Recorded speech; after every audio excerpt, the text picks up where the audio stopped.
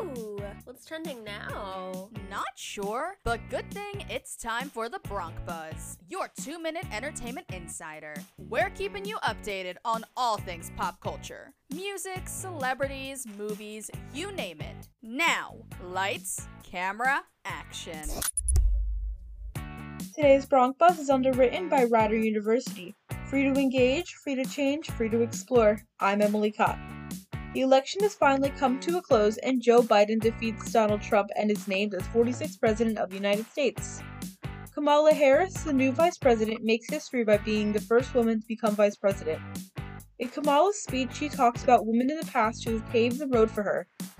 And to the woman most responsible for my presence here today, my mother, Shamala Gopalan Harris. And so I am thinking about her and about the generations of women, Black women,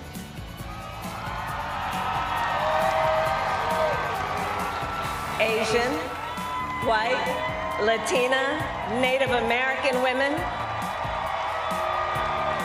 who throughout our nation's history have paved the way for this moment tonight. The Yankees leaves the minor league baseball team Trenton Thunder in the dark. Trenton Thunder has been the Yankees' AA affiliate until the Yankees announced on Saturday that they are partnering with the Somerset Patriots for the next season.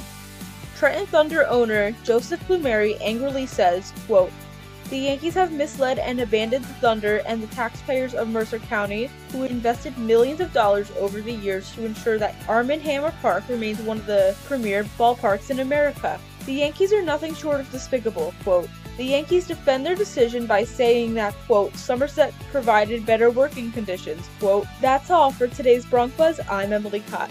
Begin your college search at Rider University. Go to rider.edu/visit Rider to learn how you can become a Bronc.